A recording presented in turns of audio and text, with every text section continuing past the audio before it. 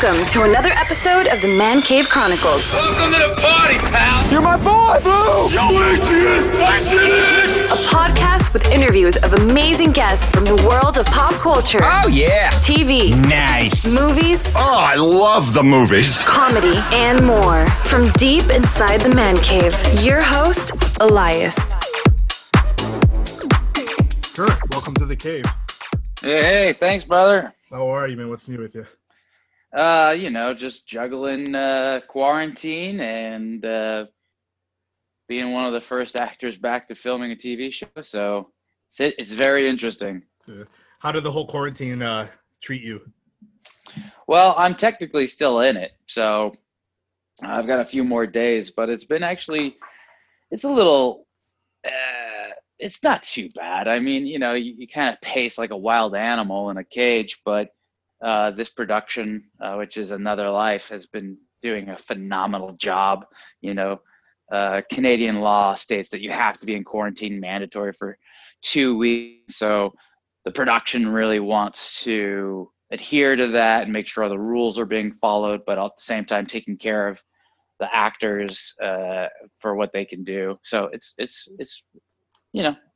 we're all figuring it out at the same time. So yeah. So when I was doing some research on you, man, you've been a busy person, man. You're a former BMXer. You've competed in the X Games. You've done numerous TV show appearances. You got new projects coming out. Man, is there anything else you're gonna add to that bucket list of yours? Well, when I had before even mid-stage, I was getting my master's in hydrogeology.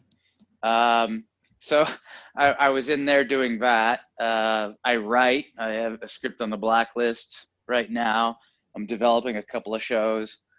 I don't know. I just think it all feeds, the same beast. Everyone's like, you want to be an actor, a writer, producer? And I say, yes. To me, it's just, a 6 9-sided dice, and it's just another side to it. It makes it more interesting. That's awesome. So for the listeners, let's get to know a little bit more about you. Where are you originally from? Originally San Francisco. And you're still in the LA area, I assume? Yep. Yeah. How was it growing up in San Fran? It was good. I mean, back then in the late 80s, 90s, it was rough. It's when, people were getting killed for wearing BKs because they were blood killers. And when, the Sureños were coming up and messing with the Norteños. So I grew up in a rougher neighborhood. Yeah. And I tell you, it was a lot of struggle, got a lot of fights,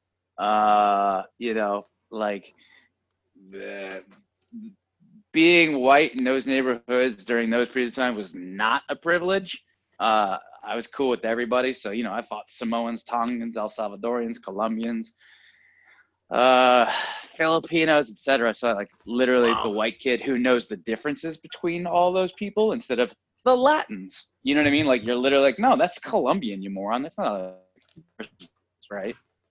And so just kind of grew up in that environment. But I'll tell you, not only was it extremely difficult, and I had to kind of get over the idea of hood mentality where everyone's out to get you, throw a fist first, to being out and being wow, I can use that struggle to my advantage because I overcame all of that and got out and did new things. It's this weird thing I get to add in naturally to my characters. The characters I play are serious people generally who will look you in the eye and say, I'm going to mess you up. Well, I kind of understand that. It's that mentality where you can walk through a certain neighborhoods, and if you look like a victim, you will be a victim. And if you let people know that you're not a victim, you're not mugging them, you're not, threatening them right away by looking at them, but you're giving them just enough look that they know this one's going to fight back. So let's just let him go. And it's this real quiet doggy conversation. So during that time, is that where you fell in love riding bikes? Yeah, it was part of my escape. The only thing I found was getting on a bicycle and trying to ride and do something else that was not bad, trying not to sell drugs, trying not to thieve, trying not to do X, Y, and Z. And this was the one escape that was pure, that wasn't a bad thing. And I just fell into it. I mean, I played football and I didn't like the jock mentality. I just was like, ugh, locker rooms, like dudes, and I was good. I played weak side linebacker and I loved popping people, but I rode BMX too. And it came to a head where I was playing and riding bikes, and there was a BMX like race, a big race that was supposed to be happening, and the coach was like, you can't do both, you show up with injuries and you need to be on the team, and there's no I in team. And I was like, okay, well, there's no I in this team, I'm out. Wow. And I was like, I'm gonna go ride bikes. And people were like, why are you riding bicycles, it's so stupid. And then the X Games all happened. They're like, oh, you're cool. I'm like, whatever. So during this time, did you have like any idea or like any thoughts like eventually you were going to get into the entertainment industry? none. Wow. Zero. I thought I was just, a hood rat that didn't have any value. So it's not going to be me. I don't have family in the business. I don't come from money. I don't know anybody in the business. It's just like, nah, that's for those people. I'm not good enough. So I never even considered the arts as a viable means of not only just income, but a career. Wow. And you competed in the X Games. How old were you when you did that? All over. I mean, I basically did the X Games stuff when I lost my leg and came back and went and did some like showcases for them and everything else. I don't know. I probably rode, getting paid from sponsors since the age of like 15-ish. Wow. Like little things here and growing there, and then a couple tours. Like Nickelodeon paid for a tour, and we did this Rocket Power show, but we did the live version of Rocket Power around the country. My buddy Cam was off doing Warp Tour, and so it's kind of like all these like other tours and things going on that you just traveled around and made money. It was the weirdest thing. We never thought riding stupid kids bikes was going to make us money. So how did the whole journey start, like to get into the acting world while you were like riding bikes? And it's a little crossover, just like, hey, we need a guy to do a stunt on our TV show, and I think the first thing I ever did was like Pacific Blue way back in the USA. Day. Yeah, I remember that show. Yeah. So it was like, hey, we need a guy to come out and do some stunts on a bike. And I'm like, okay.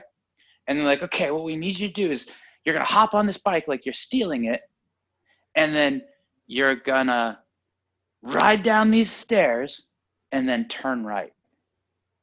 And I was like, you want me to like flip off them or do a 360 or something? Like, no. Just ride down them and then turn right, which is like, I don't know what I did at like 8 years old. So I was like, all right. So I rode down these stairs and turned right. And they're like, great, let's do it one more time for safety. Rode down the stairs, turned right. Wow, you knew exactly where to go. And I'm like, what's wrong with you people? Like, this is really not that hard. And then when I got the check for the stunt, I was like, $5,000 for riding downstairs? I need to do more of this shit. Did you think you were going to keep doing stunts at first? Yeah, I thought it was just stunts.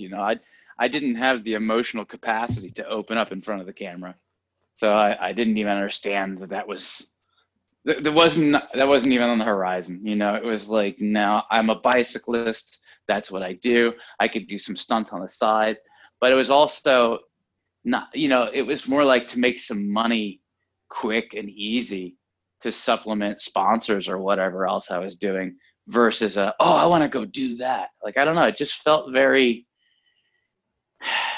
like I almost cared about it, and I couldn't care about it because things were taken from you. So you had to like kind of go like, yeah, I don't care about anything. It's a good way to see it. So you mentioned you had an accident. Was this after the accident that you started doing all this, or before? All that stuff was before. Okay. Then I had an accident on a motorcycle. I hit a guardrail and a pole and fell off a 40-foot cliff doing about 80. And tore my pelvis in half, which is like the front and the back side of it. Like, so it's one side went like 6 inches. So that's like an open book fracture. I tore my bladder in half, broke 7 vertebrae, collapsed my lungs, broke all my right ribs. I had a pretty nasty concussion, tore my ACL and MCL on my right leg, and ripped my left leg off below the knee. So it's gone. And after recovering, I spent 3.5 months in the hospital, 27 surgeries while I was there. And that's 1 every 3 days, ballpark. And then spent another 1.5 years recovering. And another BMXer friend of mine was like, what are you going to do with your life? And I'm like, I have no idea, man. I want to go back, finish school, finish what I was doing with my master's, but I didn't know if I could do it, you know, and it took the wind out of my sails. And he was just like, look, I've been reading some stuff up on all the stunt stuff you were doing, and they definitely need stunt guys with 1 legs. And I'm like, I don't know, man. And so he just started like submitting me for TV roles without me knowing. And Kai, thank you, Kai. It's my buddy Kai. He did it. Took some photos of me and put me up. And then a couple weeks later, he got a call and gave me the information. There's this movie that wanted an amputee, and they asked if I could speak Farsi. And I said, yes, of course I can. And obviously had no idea what I was talking about. So learned phonetically Farsi enough to say these 5 lines. I recorded myself saying these 5 lines, and it was enough to make them say yes. And this movie called Charlie Wilson's War with Tom Hanks and Amy Adams. And I literally didn't even know who Mike Nichols was. He's just some guy who's a director, okay? And then I'm like, oh yeah, Tom Hanks. There's the guy that's in the movie Big. Sure, who gives a shit?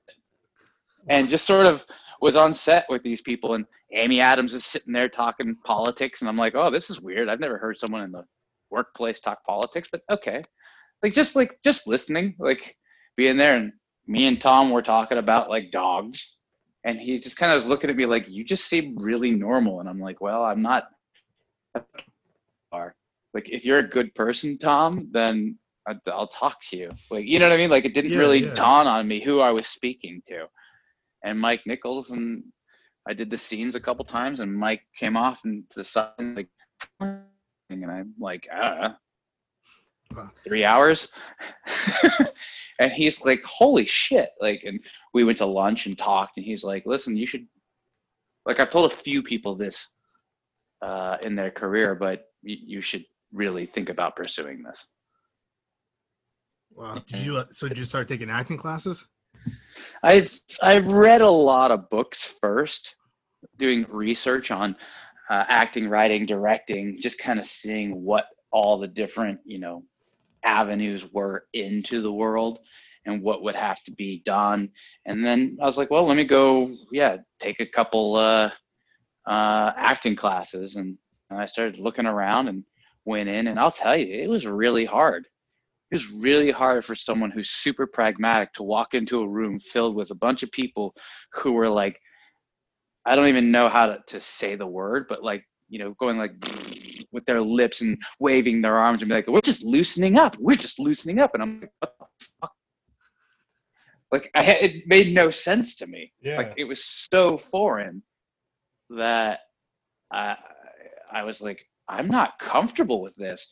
But that, because of the near-death experience that I just had, it made me really go, wait a minute, if you're not comfortable with this, it's not a problem with them, it's a problem with you. You know, and like, it made me go like, okay, well, what's wrong with me? Why am I saying no to something without ever even trying it, without, you know, asking questions? Like, it was my first reaction. I was like, no, this isn't for me. And I went, stop right there.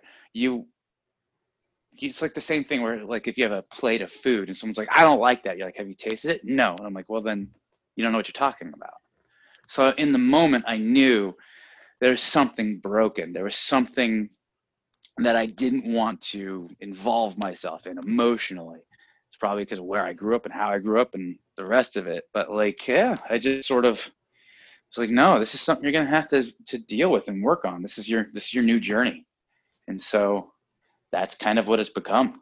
A rebirth of emotional honesty. And dude, it's something still, I mean, most guys work on, sometimes, but like most guys have these issues, and I'll tell you, like, I'm not even there yet. I still got plenty to learn.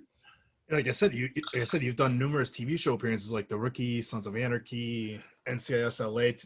Just to name a few, like what's been like one of your favorites that sticks out the most, that to this day you still think about? Probably the TV show Quarry. I don't know if you ever saw that series. It was a smaller series that didn't get a lot of press on Cinemax. And if it was on HBO or any other network, man, it'd have been a hit show. It was unbelievably visceral and powerful. My character was a contract killer who had been doing it for so long, but like pretty crazy, that I don't know, he's like an old cat who would play with his prey instead of just killing him right away. So it's almost like that really interesting. I don't know. Did you see the show at all? It's okay if you have. No, I didn't see it. We got one season, and every single person who saw it was like super bummed that they didn't do a second season. Oh, yeah, Cinemax is weird with certain shows. It's like hit or miss with a lot of the shows on there. Yeah, now it's gone, right? Cinemax is over. I think it's like doesn't exist anymore. Yeah, they got rid of it. Yeah. So that was really, and I liked it because the character had weight. I mean, I did one scene that was like 10 pages long. That was we shot it as a single, and there's this big fight scene where me and Jody, who's the other character in the scene, we literally fight for like 5-7 minutes. Like, it's just this brutal fight scene and totally choreographed. And I mean, I told her, go ahead and just obviously whack away. Like, I can take it. And she did. She kicked me one time in the face so hard with the heel of the shoe. I swear, like half my face came off. But that character was like the coolest. There's a lot of characters I like the NCIS LA. 5-6 episodes of that show was really fun, and I went really dark, and they loved it. Do you like playing these dark characters? No, I don't. I don't, because one, I love comedy. I write comedy. I did this film called The Festival in England, which was a pretty good film. Was in theaters for a bunch, and got a lot of recognition. People were like, "You're fucking funny, man. I didn't know you did comedy." And I'm like, "I'm an actor. That's what I do now." But I'll tell you, the dark characters are much easier for me to play. But all it does is sort of remind me of what I was. Like it's just hard. You take pieces of your character with you. Yeah, I can see that. And like, yeah. So you also had a role on LA's Finest. Tell us about that and your character. It hasn't even aired yet, man. It's gonna come out. What? So okay, how much can we say about it? Like, where I won't get in trouble. You got to lead me down the right path here. All right. Well, I won't release it right away, so don't worry about it. I'll release it when your episode gets aired. No, you can release it early. I just want to be able to like not give away too much. Like, it's a really cool, fun show that's, about cops, and it's got 3 of the leads that are people of color. So it's really cool. It's been ahead of its time in that regard. And they kind of talk about really cool issues, but in a fun way, like Bad Boys was, that movie. Yeah. So it's like, it's a fun romp. It's not supposed to be a cop show, but it still has elements of that in there. And my character comes in and just creates havoc. And I've been doing some nefarious things for a few people in the world, and I think that the police with me underestimate what my capabilities are. I assume this was filmed before Corona hit and everything. Yeah, literally just finished like 8 weeks before Corona. Finished up. And then I got this job on Another Life and was literally flying out the next day, and then Corona hit and they're like, hey, let's hold off for a little bit. So how many so now speaking of Another Life, I had Katie on my show about a year and a half ago. She was great. Mm-hmm. How long you been there now filming this? Oh, I'm still in quarantine. Like, I haven't even gotten out yet. Like, we were supposed to come out a couple months ago, and then we got new scripts, and then so we started doing some work on that, and then we're supposed to come out again and didn't. And then finally came out, and now we're in quarantine while we're waiting to get out so we can start filming. So I'll probably be on the show we're filming for like 3 months, maybe 4, depending on the schedule. Yeah. So is your character going to be on multiple episodes? Yeah. That's awesome. Was this a self-tape or a live audition for this character? Self-tape. So I know we can't talk that much about the show, but I'm sure you're going to have a blast doing it. Let's keep going with a couple more things about your acting career. Like, what do you enjoy more, self-tape or live auditioning? Self-tape. I hate auditions. Really? I hate walking into you walk into a room, people are like, in LA at least, everyone's like, hi, go ahead, and action. And you're like, really, guy? Like, it just, I don't know, it feels disingenuous. Like, I think part of what I do well is what most actors, have to learn is, like, they always say, hey, acting is listening. You know what I mean? Like, you really have to listen to what someone's saying to you because it's your reaction. And when they say something to you, your reaction has to be authentic in your lines. And if you got someone who's like, hey, how you doing? Nice to meet you. Okay, let's go. And action. Tommy, where were you last night? And you're like, oh, gosh.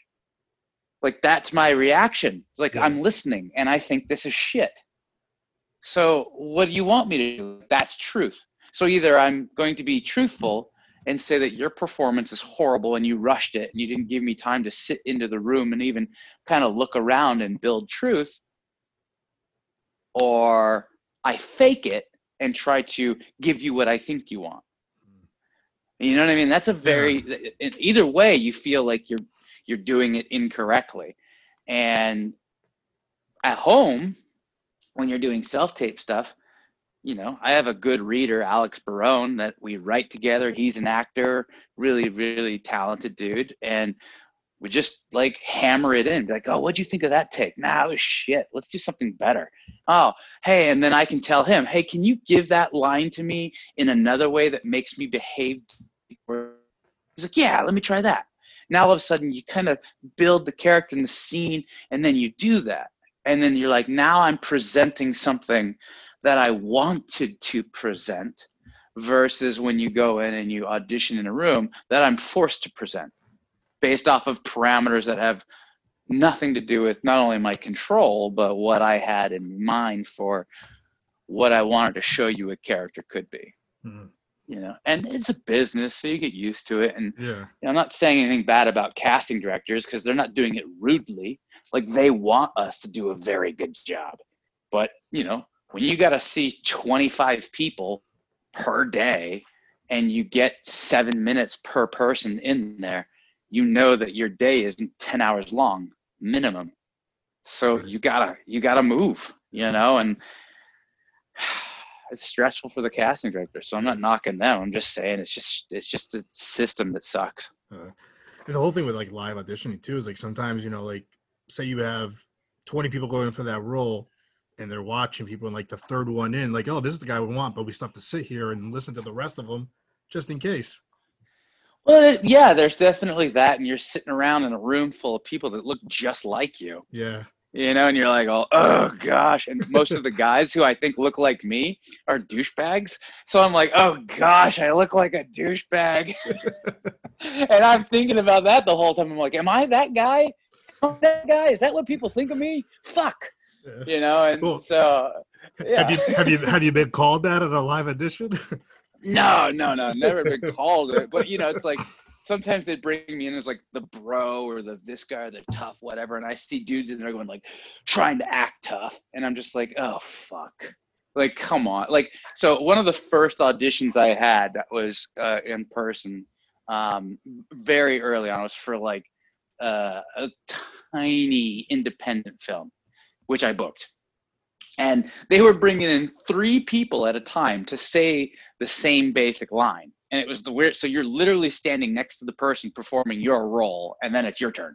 Yeah. And that was just so that you could get it done. And they were like, okay, we don't really have any lines for you. We just want to see what you consider like tough guy. And the first guy like throws up his fist and he goes, what, man? What? And it was like, and I just kind of looked over at him like, what the fuck was that? And then the next guy's like, I'll kill you. I'll rip your face off. Blah. And I just like this really aggressive, like stupid, not tough thing. You're like the yappy guy in the bar. Yeah. And then they're like, okay, Kurt. And I go, well, this is fucking stupid. These guys are a bunch of fucking douchebags. And you're a piece of shit for making me do this. And she just looked at me. It was like, excuse me? And then I was like, no, I'm acting. That's a tough guy would not give a fuck about what anyone thinks. And she's like, oh, and I booked it. And it was like, that was like the difference. Like, I was like, I'm not like, I think being tough is like not giving a shit what anyone thinks, or actual toughness in a physical way is like, you don't mind getting punched in the face. Yeah. So you're going to do whatever you're going to do. And it's like that thing, like, I'm tough, or I could beat you up, or I can snap your arm. That's not tough. Tough is like, I don't mind you punching me in the face as long as I get a couple in on you. Mm. And so it's like the inverse, like, and I think that taught me about acting. So like when you play drunk, like your character's drunk, most people will be drunk, like, oh, hey, I'm wobbly. Blah. No, when you're actually drunk, you're trying to behave sober.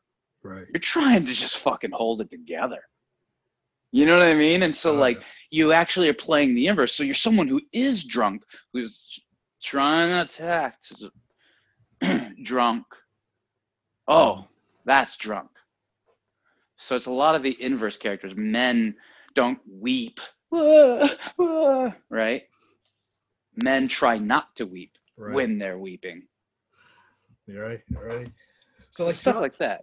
Like, so throughout the years, like, is there somebody like that you look up to in the acting world that you try to like watch their work to get better? No. You're just trying to be yourself.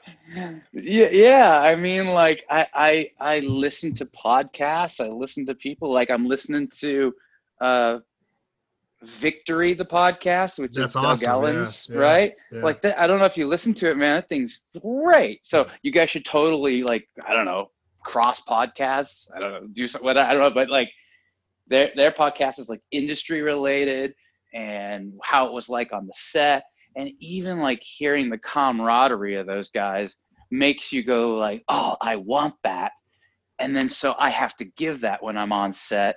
And there's something about like hearing the creator of a show saying that even though he was battling with one of his actors, at the end of the day, it was the right choice. Well, that gives me confidence to battle someone on set and be like, no, this is the right choice, without being a jerk. Right. But like that kind of thing. So I think there's no actor that I go like, wow, you're the best, I'm going to copy you,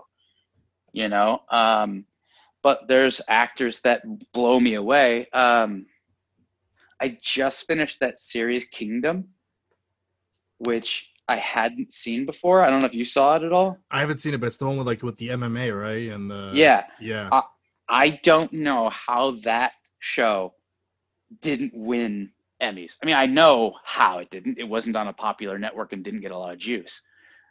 It is so good. I mean, it made me cry 9 times through the multiple seasons. Like, I'm like, oh, that's what it's like. That's how it feels.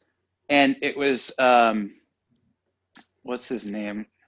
So I even had to write Jonathan Tucker, who is an actor. His performance in that was so good, I couldn't understand why he didn't win an Emmy. I don't understand how he wasn't nominated. Maybe he was, I don't know, but I don't think he was. But like it's so good. You should have him on your show to talk about it, because I didn't even know the show existed until it went on Netflix. It's so good, and his performance is so ridiculous that like I just get inspired by someone I randomly see. So I'm not going to follow his career or go look at what else he did.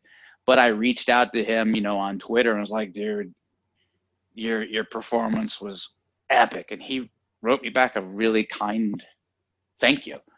And I was like, all right, that's the way it should be. Like colleagues, like just talking to somebody and being like, look, it was legit. I mean, you should reach out to him and tell him I said so and have him on your show. Like, just tweet him. He responded to me right away. That's awesome. He seems like a really cool dude.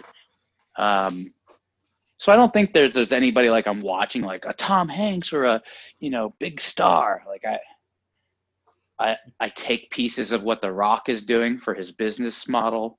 Then I listen to like I said, Doug Ellen's podcast, and then I'll see a show that like Jonathan is killing it in, and I'm really impressed by it. Listen to a writer's podcast like John August and read all of his blogs about writing. So just a little couple of pieces here and there. I mean, awesome. Peter O'Toole is my favorite actor.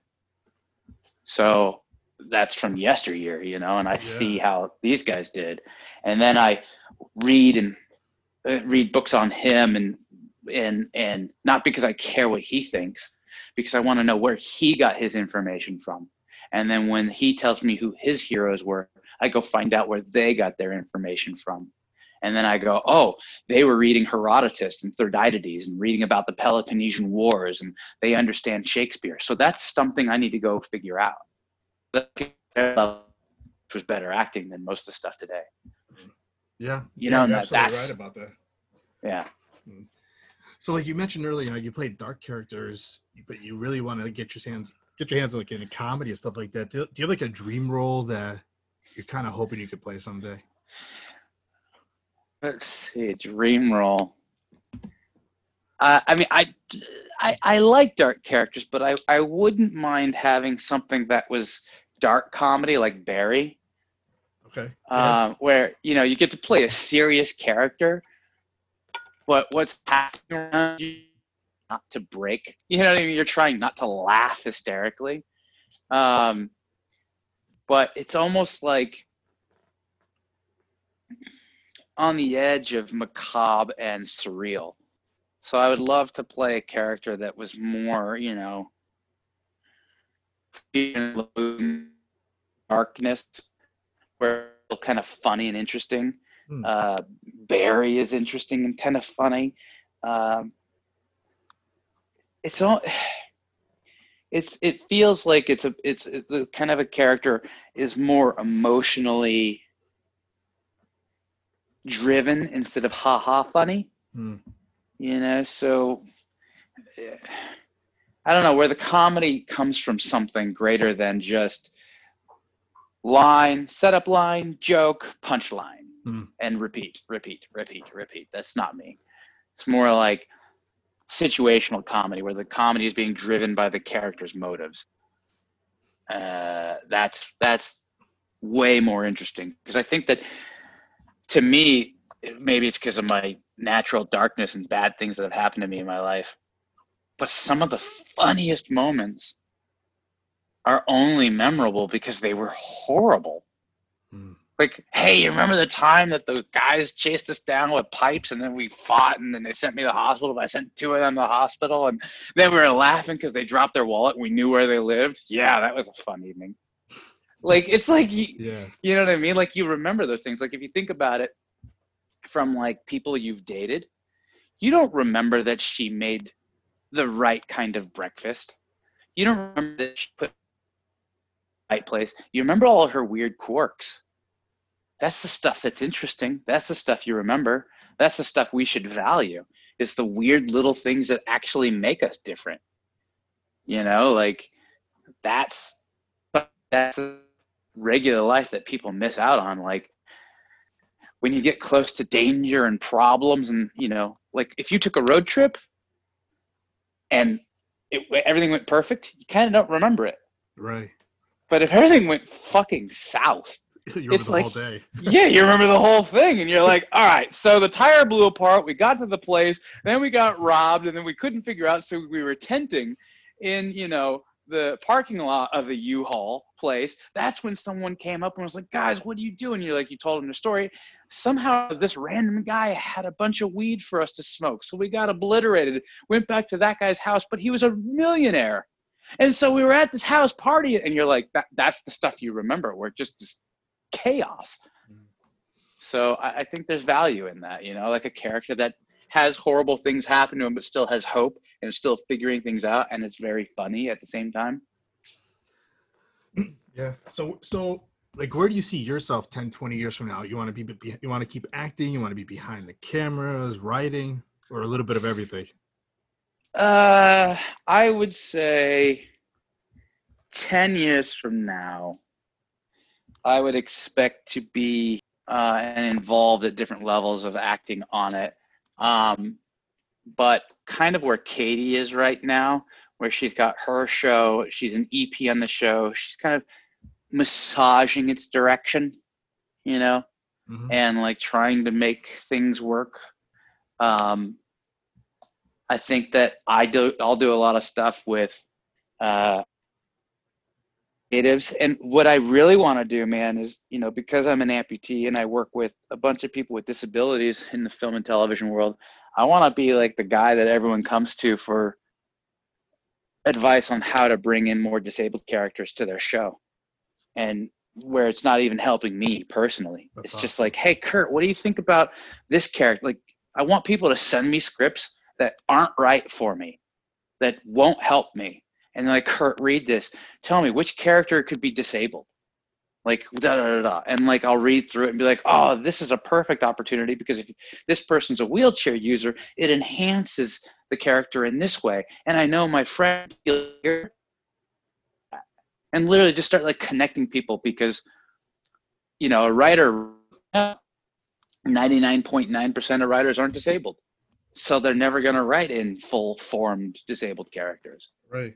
So people with disabilities never get the ability to not only act in a show, but let alone audition. So the representation for disabled actors is literally the worst, quote unquote, group that there is in Hollywood. You know, you got like right now, let's say like, right, like they'll say like black leads, you know, are underrepresented by 3% or something, right? It's like, wow, that's horrible. Well, disabled actors, all the characters on television, only 3% of characters in television have a disability. And in America, 20% of everyone has a disability. So there's already a 17% disparaging ratio between what is in America versus what's on TV. Now, here's the kicker. Of the 3% of characters on TV with a disability, 95% of those characters are played by able-bodied people. So it's not even a fraction of a percent. It's minuscule, the amount of disabled actors that are actually working. And I want to see more. I want to see more cross-sectionality of people with disabilities so that, honestly, so people with disabilities get a bunch of work and can work whenever they want, and they get to read for able-bodied roles so that able-bodied actors can go back to playing disabled characters again without being squashed. Yeah. So it's back to acting. But you have to have equal access in order to have equal playing fields for who plays what. You know what I mean? Like, if it's not equal, then you're like, well, where's the problem? Like, I don't want only a black written character to only be played by a black dude or a black gal. Yeah. I want to see it like, oh, I wrote it this way, but it could be a Filipino from the hood. Like, I wrote it black, but why not a Filipino kids? Because Filipino kids are all, running through the hoods just as much. Well, yeah. How do I know that? Because that's who I ran with, right? So it's like that kind of thing. Once you get to some kind of equal opportunity and people are actually working, then you can go back to the non-PC world where everyone's allowed to do everything, because now it's about acting as opposed to what it is right now. It's a lack of access, Yeah. And it's a good way to see, the way you said it, it's like, it makes sense. Like, it should be like a playing field, equal playing field. Yeah. And it's like, hey, everyone gets to get a bat and gets to go up and swing the ball, Right. or swing the bat and hit the ball. Well, imagine if you are disabled and they go, hey, we're only going to let you go up to bat when it's the disabled person's time to go up to bat. Well, when is that? Almost never. What do you do with that? You're like, well, that's not how am I going to get any practice in? You're not. So then when I go up against other baseball players who have been playing their whole lives and you won't even let me go up to bat to practice, I'm going to be even worse than my quote unquote colleagues because I haven't even had a chance to practice. It's pretty brutal, man. And like, I mean, I know some talented people, really talented people. And this isn't just like hyperbole or I'm advocating for my group. You know what I mean? Like, none of that bull. People who are like musicians and comics and they write brilliantly and they do stand up and it's funny and blah, blah. And they just don't get any opportunities because everyone's like, well, we don't want to see a person in a wheelchair in our commercial because then we'll have to explain why they're in a wheelchair. No, you don't. I know, but that's what they think. They're like, the only time you see someone that's disabled in a commercial is like, Walmart, we care. And you're like, you know what I mean? Kind of a thing. And it's like that bullshit inspiration porn. Like, what about the mom who's just a mom who happens to be in a wheelchair? Can we just bring in wheelchair users to play the mom and see if that works? And if it doesn't, we'll hire a black woman to play the mom in a white family because who gives a shit? Like, because that happens too. It's like, well, would that family really be a family? And you're like, of course they would be. Where are we, 1950? Right. So I think they just haven't got there yet with disabilities, and it's a shame. But it's a big ship, and big ships take a long time to turn. So, Kurt, is there any other projects that you had finished filming that will be coming out later this year, that everything gets pushed, of course, because of the virus? Yeah, I did a show called Paradise Lost, which is pretty cool. Did an episode of that. And then LA's Finest comes out, starting to air, I think, right now, this month. So that'll come out. And then I'm doing my own little web series that'll be coming out soon called Tommy and Bobby. And it's all about two guys who drink beer in their mother's basement in Boston. And they decide that they're going to make a beer review show that turns into a whole bunch of episodes of stupidity. Sort of like the theme is, even though we're wrong, we're always right. And these guys just like, imagine guys from Boston who aren't woke, who realize they aren't woke and they want to be woke. So it's like their literal process of trying to become woke, but they say the most wrong things you can imagine. But they're trying to do the right thing. So there's a little wiggle room for forgiveness. Me and my buddy Alex Barone wrote 130 episodes at 3 minutes a pop. And so we're in the editing phase, and we got a couple people interested in buying it, but we think we just want to put it on YouTube and put some of our own money to marketing and build the characters. Yeah, just kind of be like, look, if we get 1 million followers, subscribers, or views, or whatever, however it goes, I don't know, it gives it value. But the idea is to, I don't know, bring it to the people first instead of to the suits and having them ruin it. You know how it goes. They're like, you can't say that. That's not PC. And I'm like, well, that's what the regular people on the street want to hear because it's funny. You know, like, because we're trying to figure it out together. And at least you have control of what you can do with it. Yeah. And if it has value, then it can go somewhere from there. So hopefully, you know, people want to tune in and they like it and they see that, yeah, it's raw and rough because it's not $1 million production, but it's fun. And, you know, yeah. Lastly, how can the listeners find you on social media? My name, Kurt Yaeger, KurtYaeger. Everything's at that. So Instagram, Twitter, Facebook is like the fan page is just my name and fan page. I run all my social media. So even though I might not get to it quickly, I will be the person that answers it, but I do get a lot of messages. So it tends to take like sometimes 5-10 days for me to respond. Onto everything.